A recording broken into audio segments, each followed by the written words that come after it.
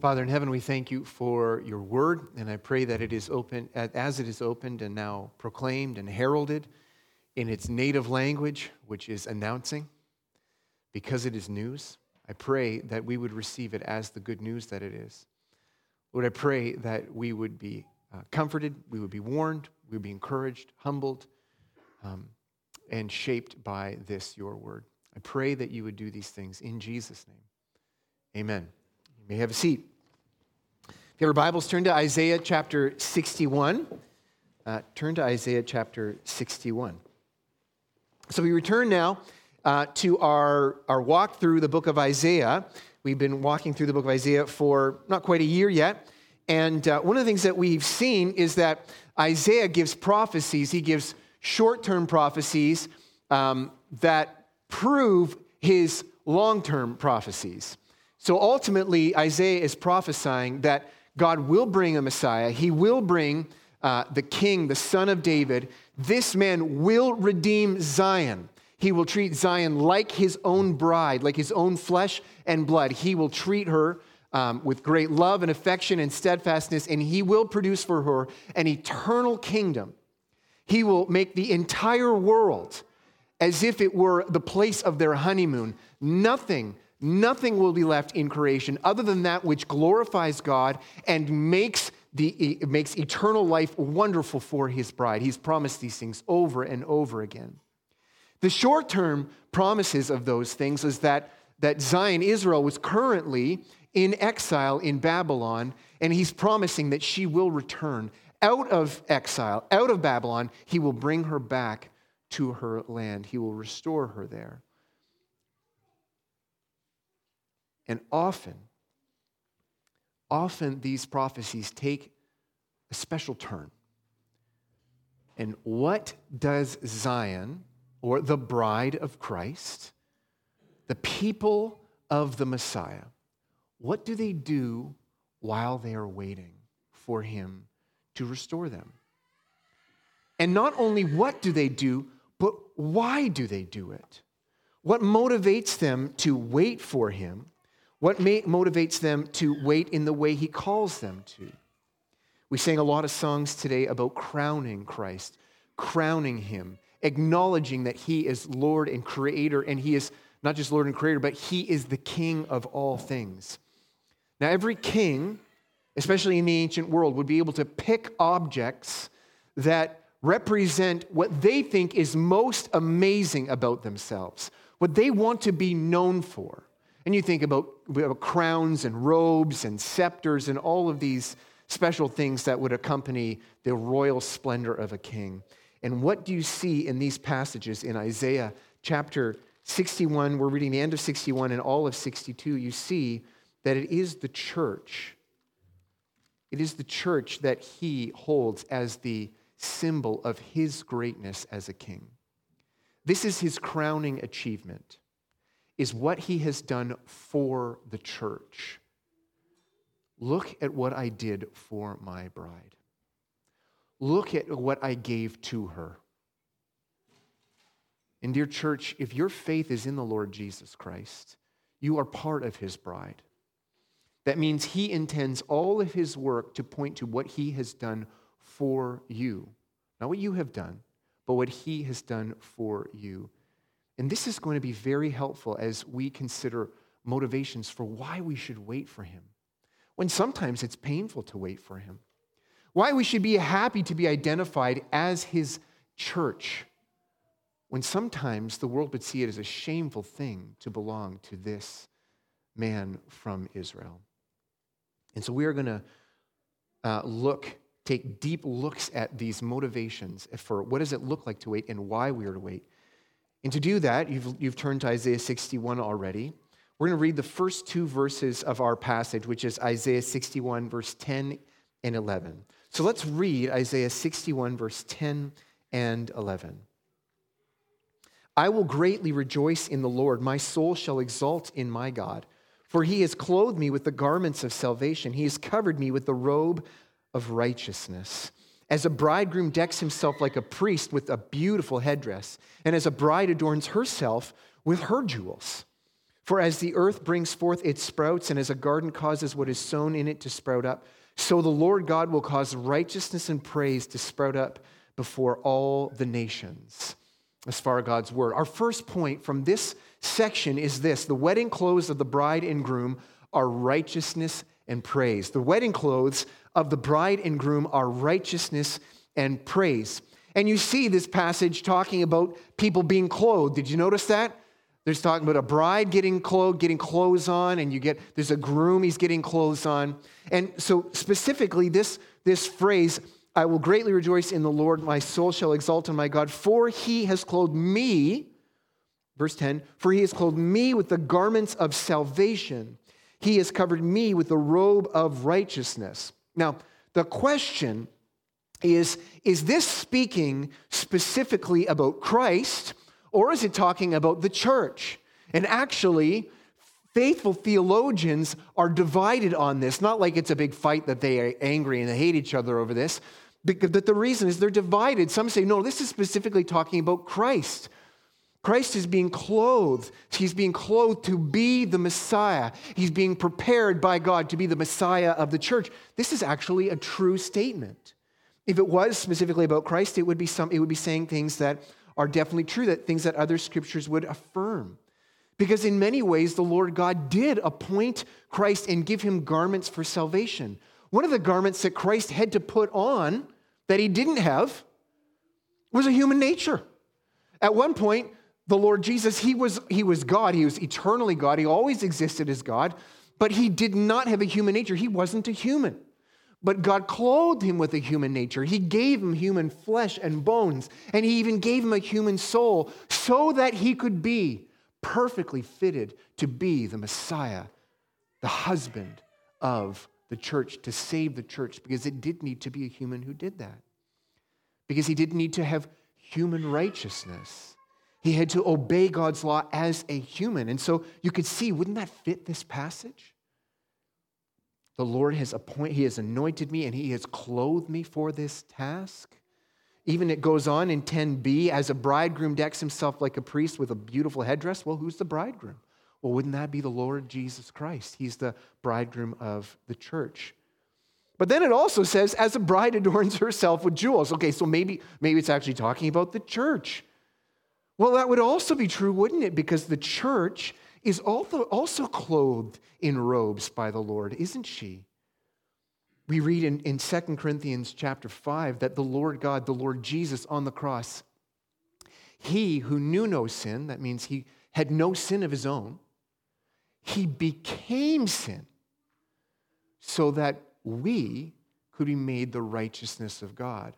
He took our sin, he was clothed with our sin on the cross, and he stood before God clothed in our sins so that he would receive what we deserve for our unrighteousness, so that we could be clothed in his righteousness, his royal robes. Brother Luke read for us in Matthew chapter 22 a parable that Jesus talks about the wedding feast of the Lamb. What's going to happen when the Lord Jesus comes, when he comes to judge the living and the dead, when he comes to save the church. It's proclaimed as a wedding feast. And at this wedding feast, there are people who kind of slip in, and we're part of the celebration. And then the father of the groom looks and he says, you're not wearing wedding clothes. It would have been the custom that wedding clothes would have been given, especially a very, very wealthy man with a son getting married. He would have actually provided wedding garments for all the guests at the feast. And there was people at that feast who weren't wearing those wedding garments. And he said, why are you not wearing the wedding garments that I provided for the guests who are invited? And if you remember that passage Caleb left us. We have to remember, he left us, he abandoned us, he's in Kenora, we're getting over it. Pray for Kenora and for Caleb. Luke read for us, and you remember in verse 12 of Matthew chapter 22, there's the father of the bridegroom approaches and he confronts this man, and he said, friend, how did you get in here without a wedding garment? And the man who was in there without a wedding garment was speechless. He had no argument. And dear friends, that is going to be how it is for all those who currently maybe think that there is a God, maybe even believe in Jesus. They think that these things are kind of true. They're Christian-ish. This might even be one of, maybe you. But who thinks that you are going to be at that feast, you will be welcomed into heaven, into God's household, based on some of the things that you've done. Maybe you think that your actions are good enough. You think, look, you think about actions as a robe, as clothing, and you think, this should be good enough. I look at my clothes, they're pretty wonderful. I look at my record, it's pretty good. God would accept this. Or maybe you're thinking, well, look, how dare God judge me?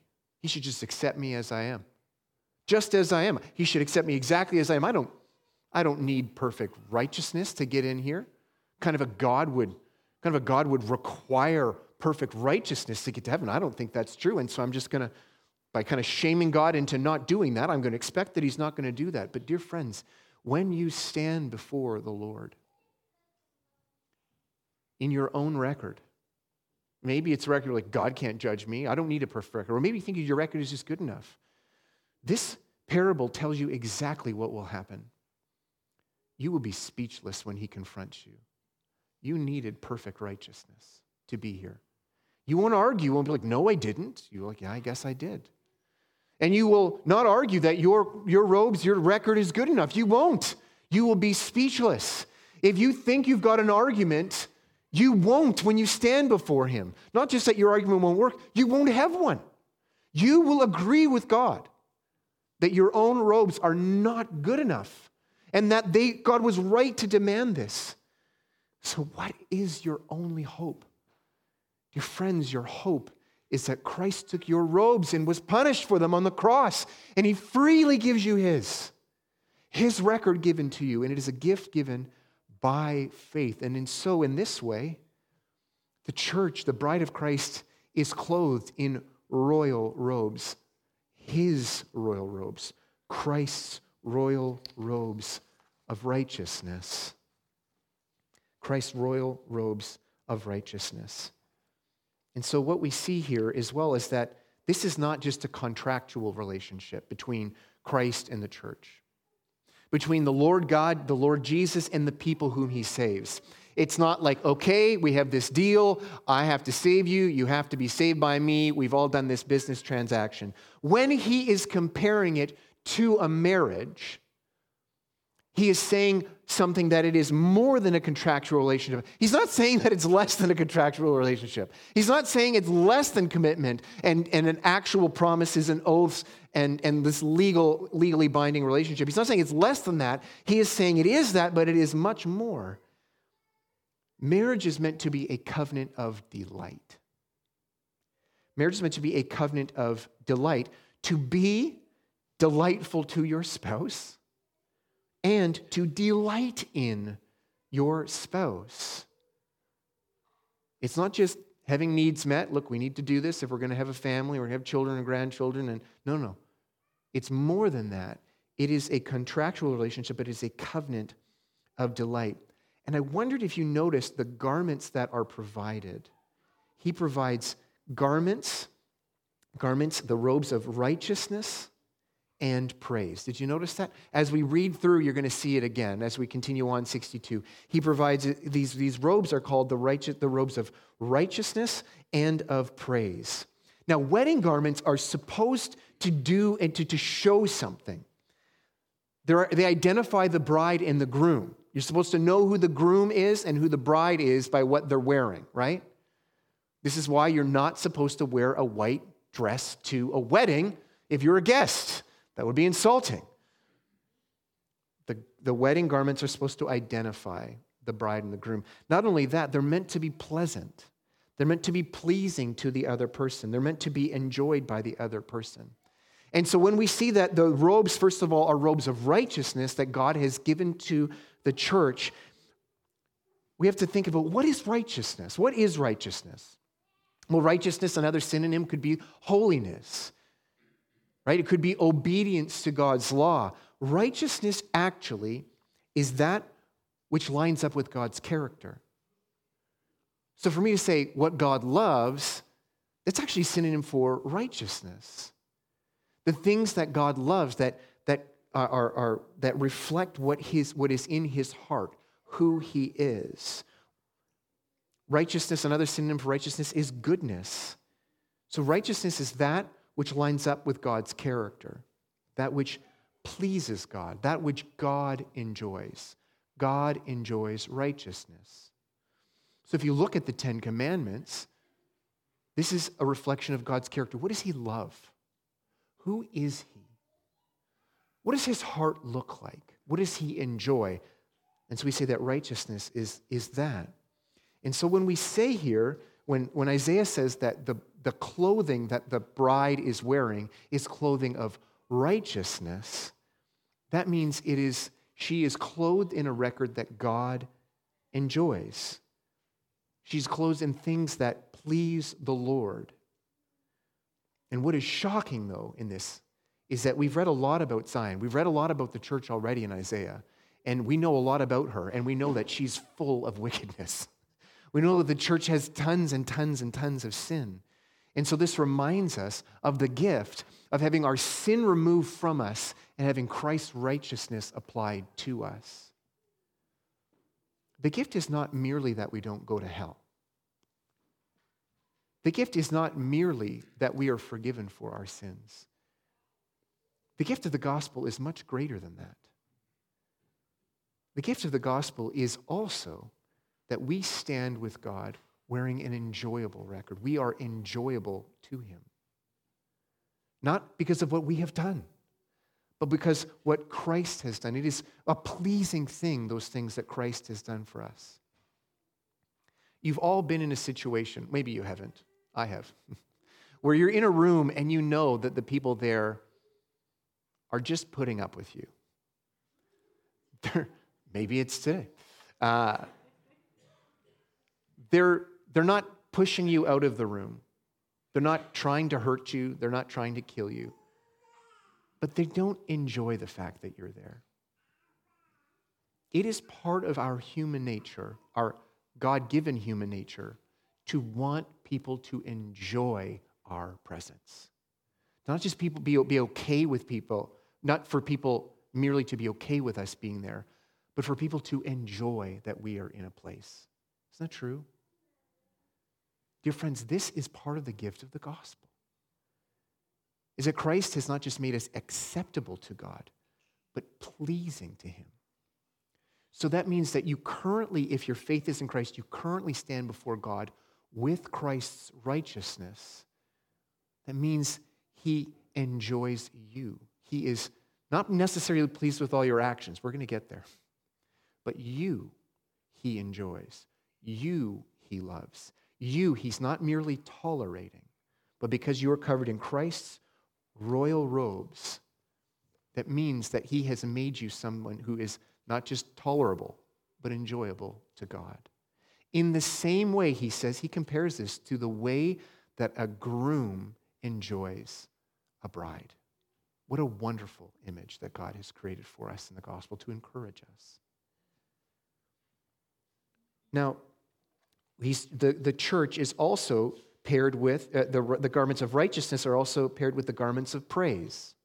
So if the garments of righteousness express what God is pleased by, they express God's pleasure in the relationship, then the garments of praise express the church's enjoyment of God, the church's pleasure in God, right? So you have both enjoying each other. Because what is praise other than declaring what you love about what the other person has done? So he has clothed the church with the garments of praise. They are grateful. They are thankful. They are happy to be the one upon whom the Lord has set his affection.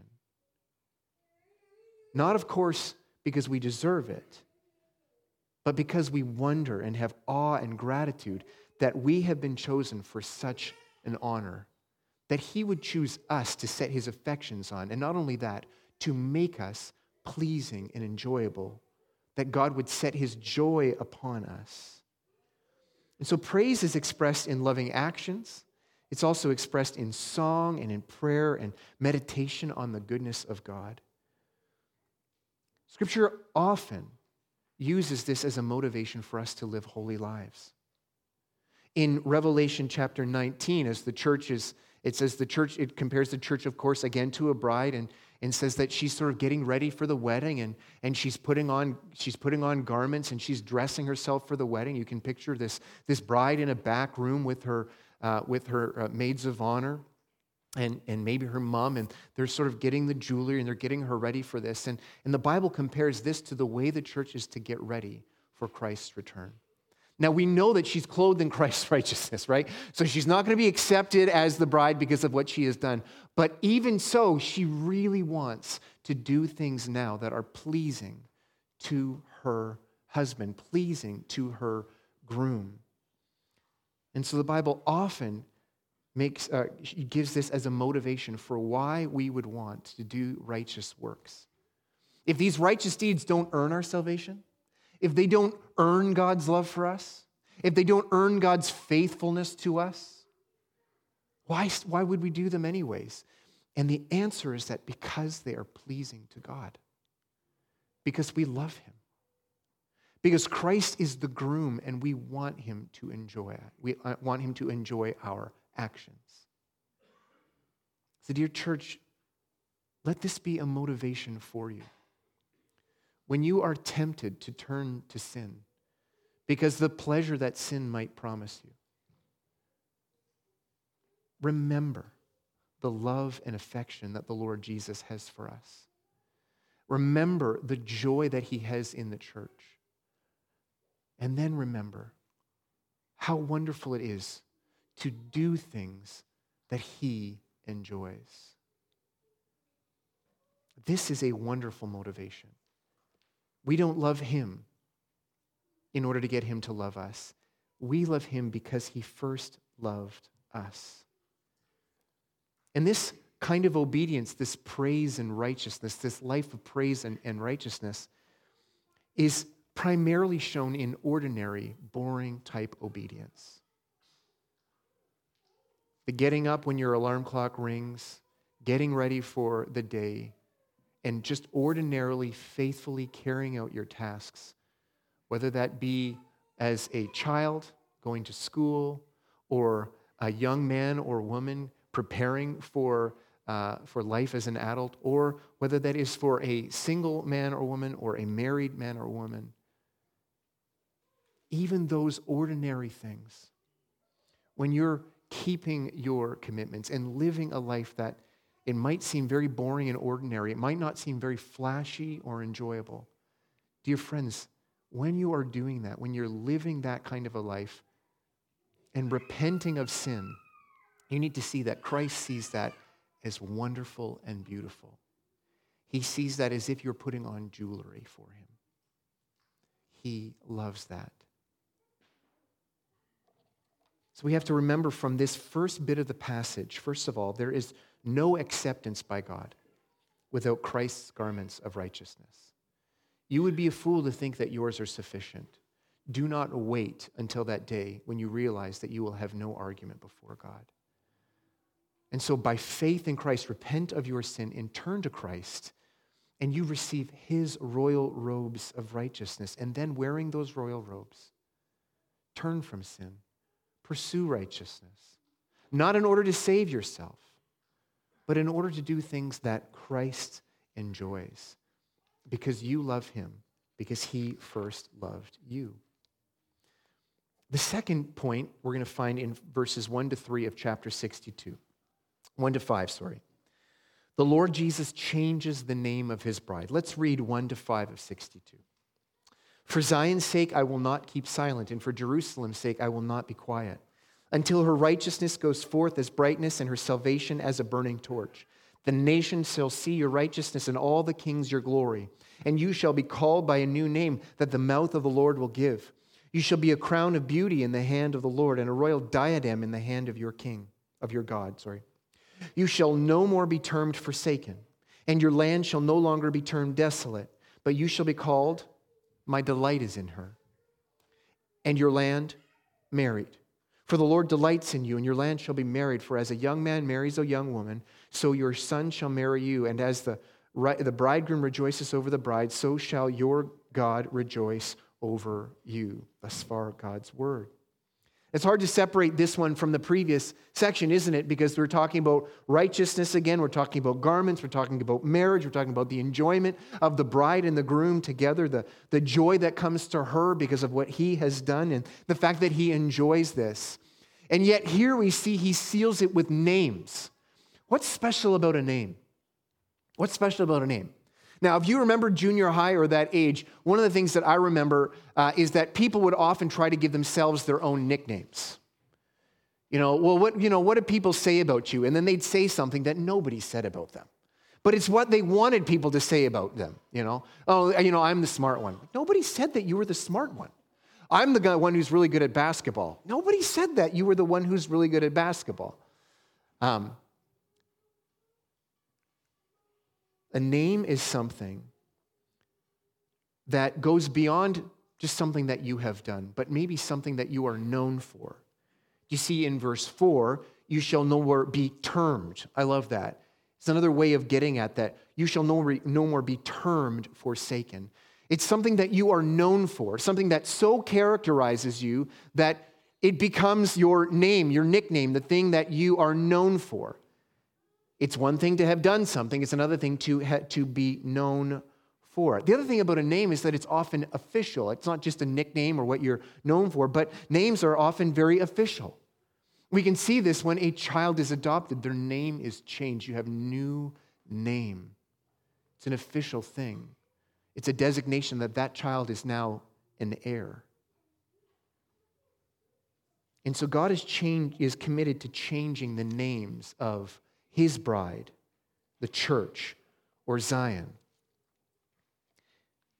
And now we can think of this, and the passage encouraged us to think about it in two ways.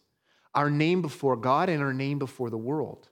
The church's name and what God thinks of the church and what the world thinks of the church. And he is committed, as part of the responsibility of the Messiah, he's committed to changing both of those things.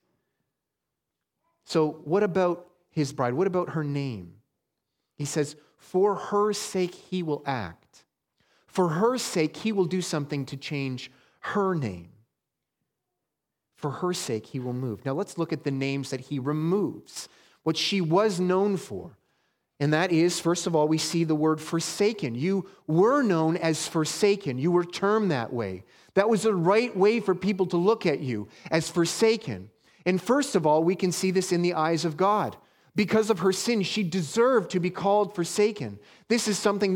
Her name was forsaken, rejected by God, punished and bearing the wrath of God. Somebody who deserved God's punishment, deserved to be treated as an enemy. That was her reputation based on her works. And how does the Lord Jesus take away that name of forsaken from the church and give her a better name? What did the Lord Jesus cry out on the cross? My God, why have you forsaken me?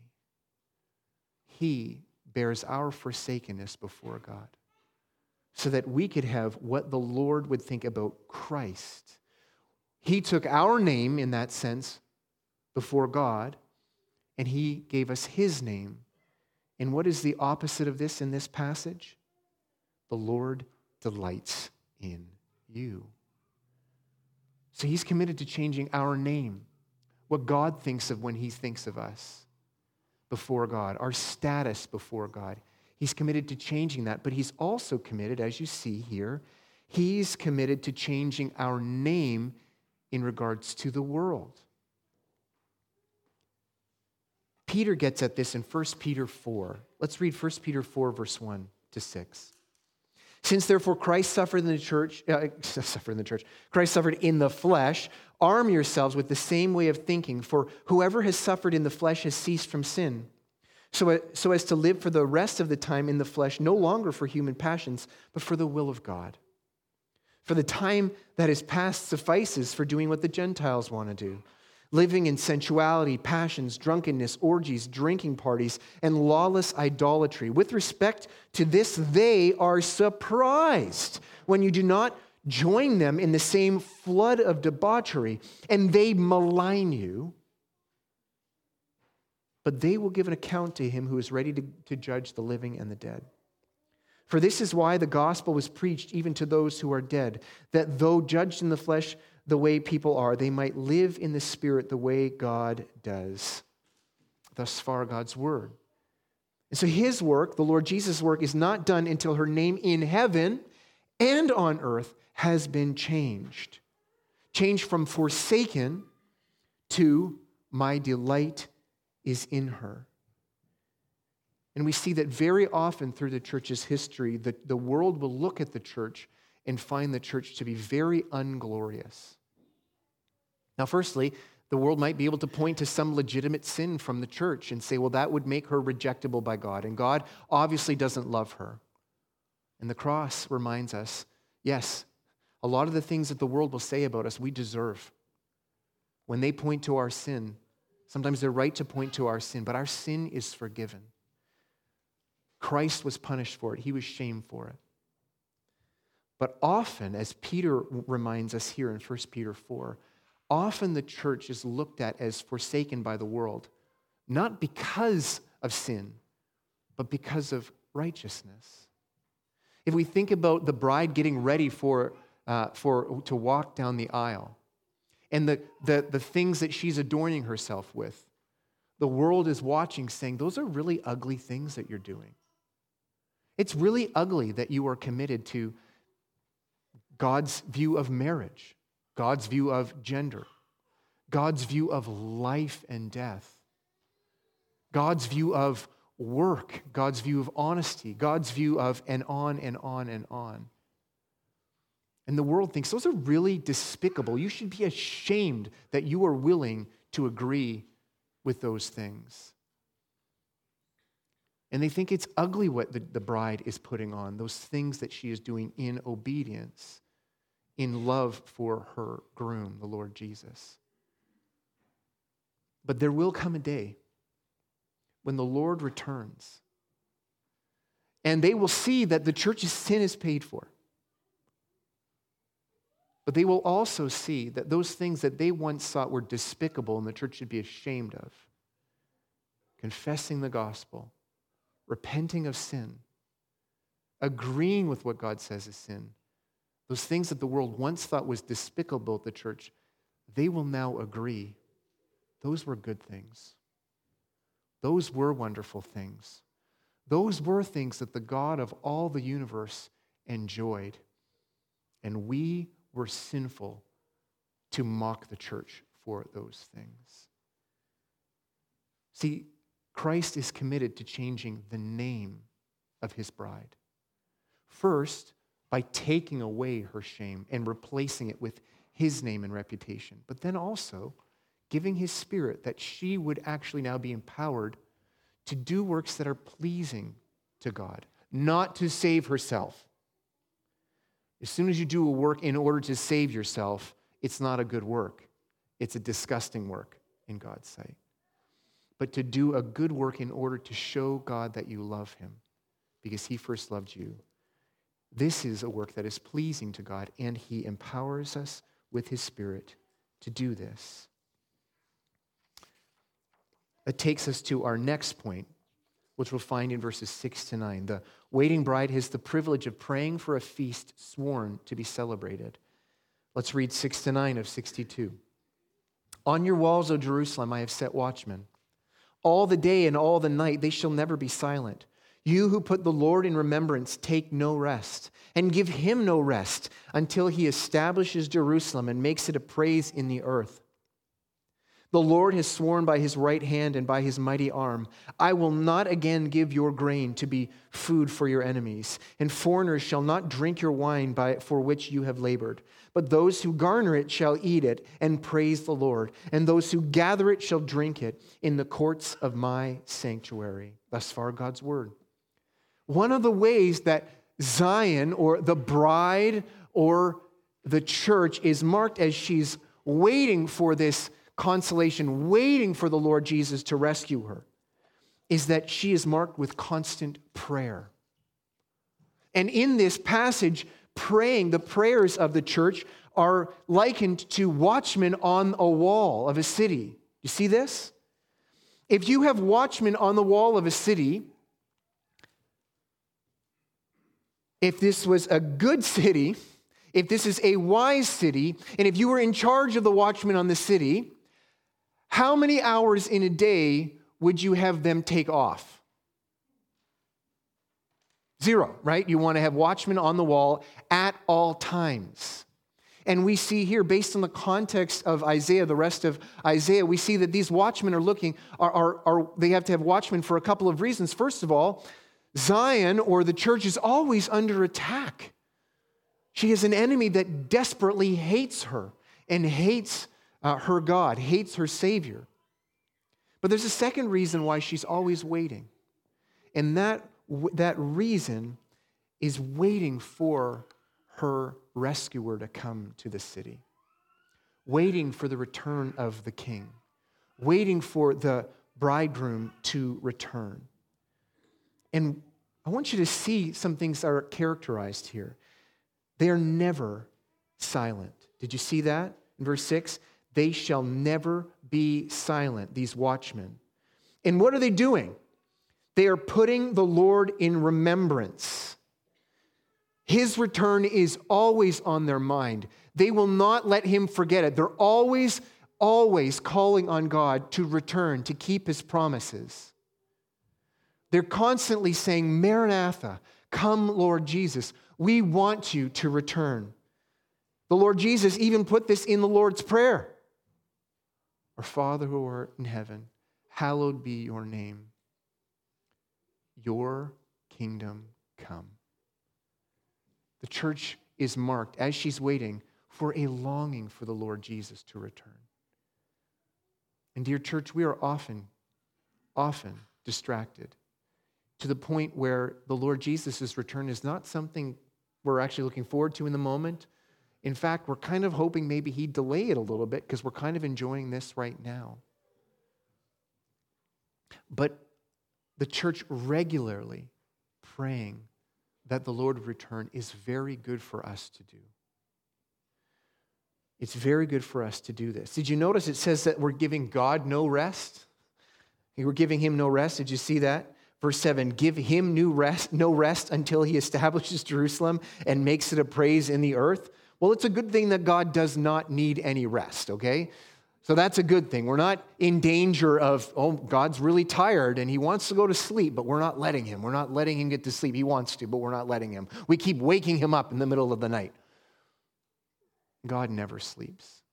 And this is saying that God does not ever get tired of us calling for the Lord Jesus to return, calling for the church to be saved by the Lord Jesus, waiting and longing and praying for him to return. It's not he who needs to remember these promises. It's us who needs to remember them.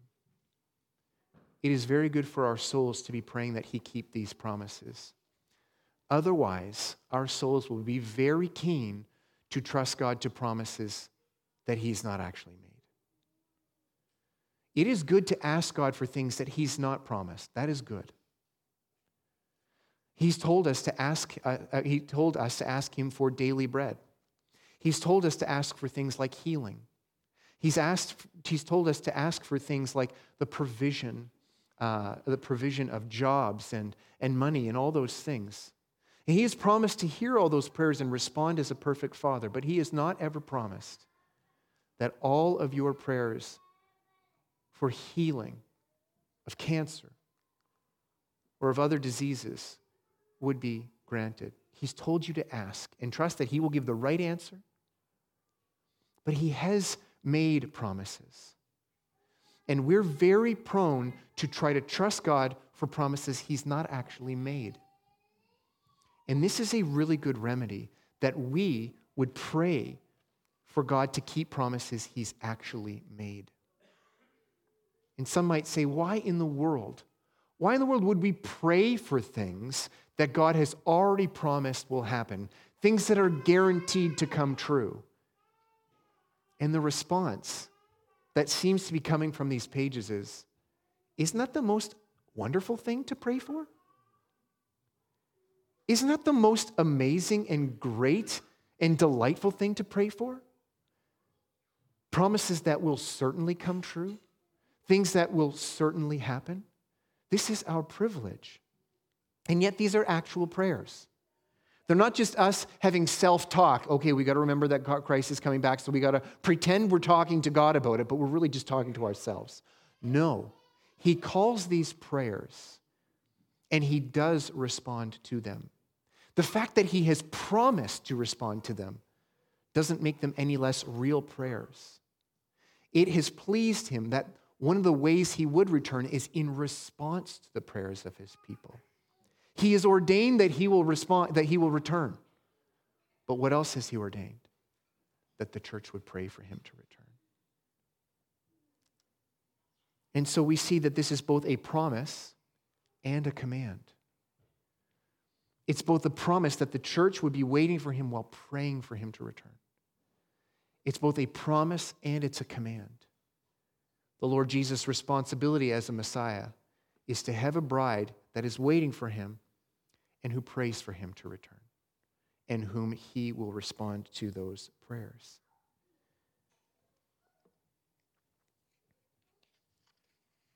And we see that this was true in the first advent. This is true in the first advent. Do you remember what happened when the Lord Jesus, shortly after he was born, his parents took him to the temple to dedicate him, right? He was the firstborn of Mary, and so he had to be dedicated with special sacrifices. And do you remember that there's two elderly people who met them there? Simeon and Anna. And both of these people were said to be part of a group of Israelites that are merely described as the people who are waiting for the consolation of Zion. Waiting and praying that the Messiah would come. And how wonderful that both Anna and Simeon in the temple got to see the consolation of Israel that they were waiting for. And they showed that they were waiting for it by praying for it. And God sent the consolation of Israel in response to their prayers. So church, let us realize the honor of being called those who faithfully pray, called to be those who faithfully pray for the Lord's certain return. He who has called us is faithful, and he will surely answer that prayer. Our last point is this, and we're going to get it from the last 3 verses. The invitation to the feast is to be plainly announced in all the earth. Isaiah 62, 10-12. Go through the gates. Prepare the way for the people. Build up the highway. Clear it of stones. Lift up a signal over the peoples. Behold, the Lord has proclaimed to the ends of the earth. Say to the daughter of Zion, behold, your salvation comes. Behold, his reward is with him, and his recompense before him. And they shall be called the holy people, the redeemed of the Lord, and you shall be called sought out, a city not forsaken. Thus far, God's word. First, we see that the invitation to the wedding feast is to be plainly announced. This sense of plainness and clearness is what is sort of built into the fact that get rid of all those stones. Make the pathway clear. Don't put any if there's any boundaries in the way, get rid of them. Make way for people to return. And how is it that people are going to be called to the Lord Jesus? It says, verse 10, the end of verse 10, lift up a signal over the peoples. And we've seen over and over and over in Scripture, the signal that calls the people is not the law of God. It's not getting God's view of marriage right. It's not the signal that calls the people. It's good. It's true. The signal that calls the people is the death and resurrection of the Lord Jesus Christ. And we see this in John 12, verse 32. And I, this is Jesus speaking, when I am lifted up from the earth, will draw all people to myself. He said this to show by what kind of death he was going to die. It's to be plainly announced. No obstacles in the way. Some of the obstacles that are typically put in the way of the gospel is that people say that you are to trust in Christ and do these things, and you will be saved. Where people's own works are seen as part of the thing that they need to do to get to Zion, get to Christ. And when we see that all the obstacles are removed, we see that was because of the work of Christ, and that Christ alone is how a person gets saved. The writer of Hebrews also mentions obstacles. But these aren't obstacles that other people put in our way and, teaching us a false gospel, but obstacles that we might put in our own way. See this in Hebrews 12, verse 1 to 2. Therefore, since we are surrounded by so great a cloud of witnesses, let us also lay aside every weight and sin which clings so closely. And let us run with endurance the race that is set before us, looking to Jesus, the founder and perfecter of our faith, who for the joy that was set before him endured the cross, despising the shame, and is seated at the right hand of the throne of God. And so here, this invitation, this command to remove all obstacles, all hindrances, is also another motivation for us to live lives that are holy. And when we sin, which we will, to repent of sin, to lay it aside, confess it to God. Don't justify it and think of all the reasons why it's fine for you to do that. And I need to keep this burden on my back. It's fine for me to run with this boulder on my back. Why are you judging me for running with this boulder on my back? Don't be a fool and make arguments for why you should be able to carry boulders. Turn away from sin. Set it aside. Lay it down. Pray that the Lord Jesus would forgive that and remove it off of you. Run with endurance that race, looking to Christ, the author and perfecter of our faith. So the invitation to the wedding feast is to be announced very plainly. No obstacles in the way. Remove all of those. But it's also to be announced in all the earth. And the reason this is as we've seen in Isaiah, that when the Messiah is finished his work, the boundaries of Zion would be the ends of the earth. And we see this when Jesus gives the Great Commission in Matthew 28. He says, all authority in heaven and in Jerusalem has been given to me. Didn't say that. All authority in heaven and earth has been given to me. Therefore, go and make disciples of all nations. All authority in heaven and earth has been given to him. And he's also sworn to have a bride comprised of many people from every single different tribe and language and dialect and nation. And you would not know it. You would not know who would respond to this call of the gospel ahead of time. You wouldn't know. You wouldn't know by looking at what they look like or what language they speak. You wouldn't know by looking at what they wear. You wouldn't even know by looking at their actions, whether their actions are holy or not. You wouldn't know it. The only way you know it is by freely and clearly proclaiming the gospel to every single person. And God will identify who are his by the ones who hear it and believe. And then their name and robes are replaced with Christ's. So church, let us enjoy the wonder and beauty of being the bride of Christ.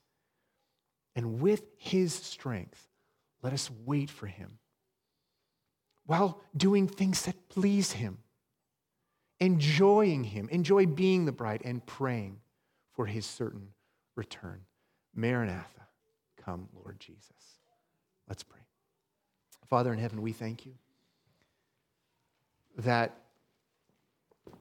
marriage is just a small little picture, a parable of your love for the church, where you've not just given her a Savior, you've not just given her an example or a king, but you've given her a husband, somebody who she is united to becoming one flesh, where his actions actually do count as hers, and hers are counted as if they were his.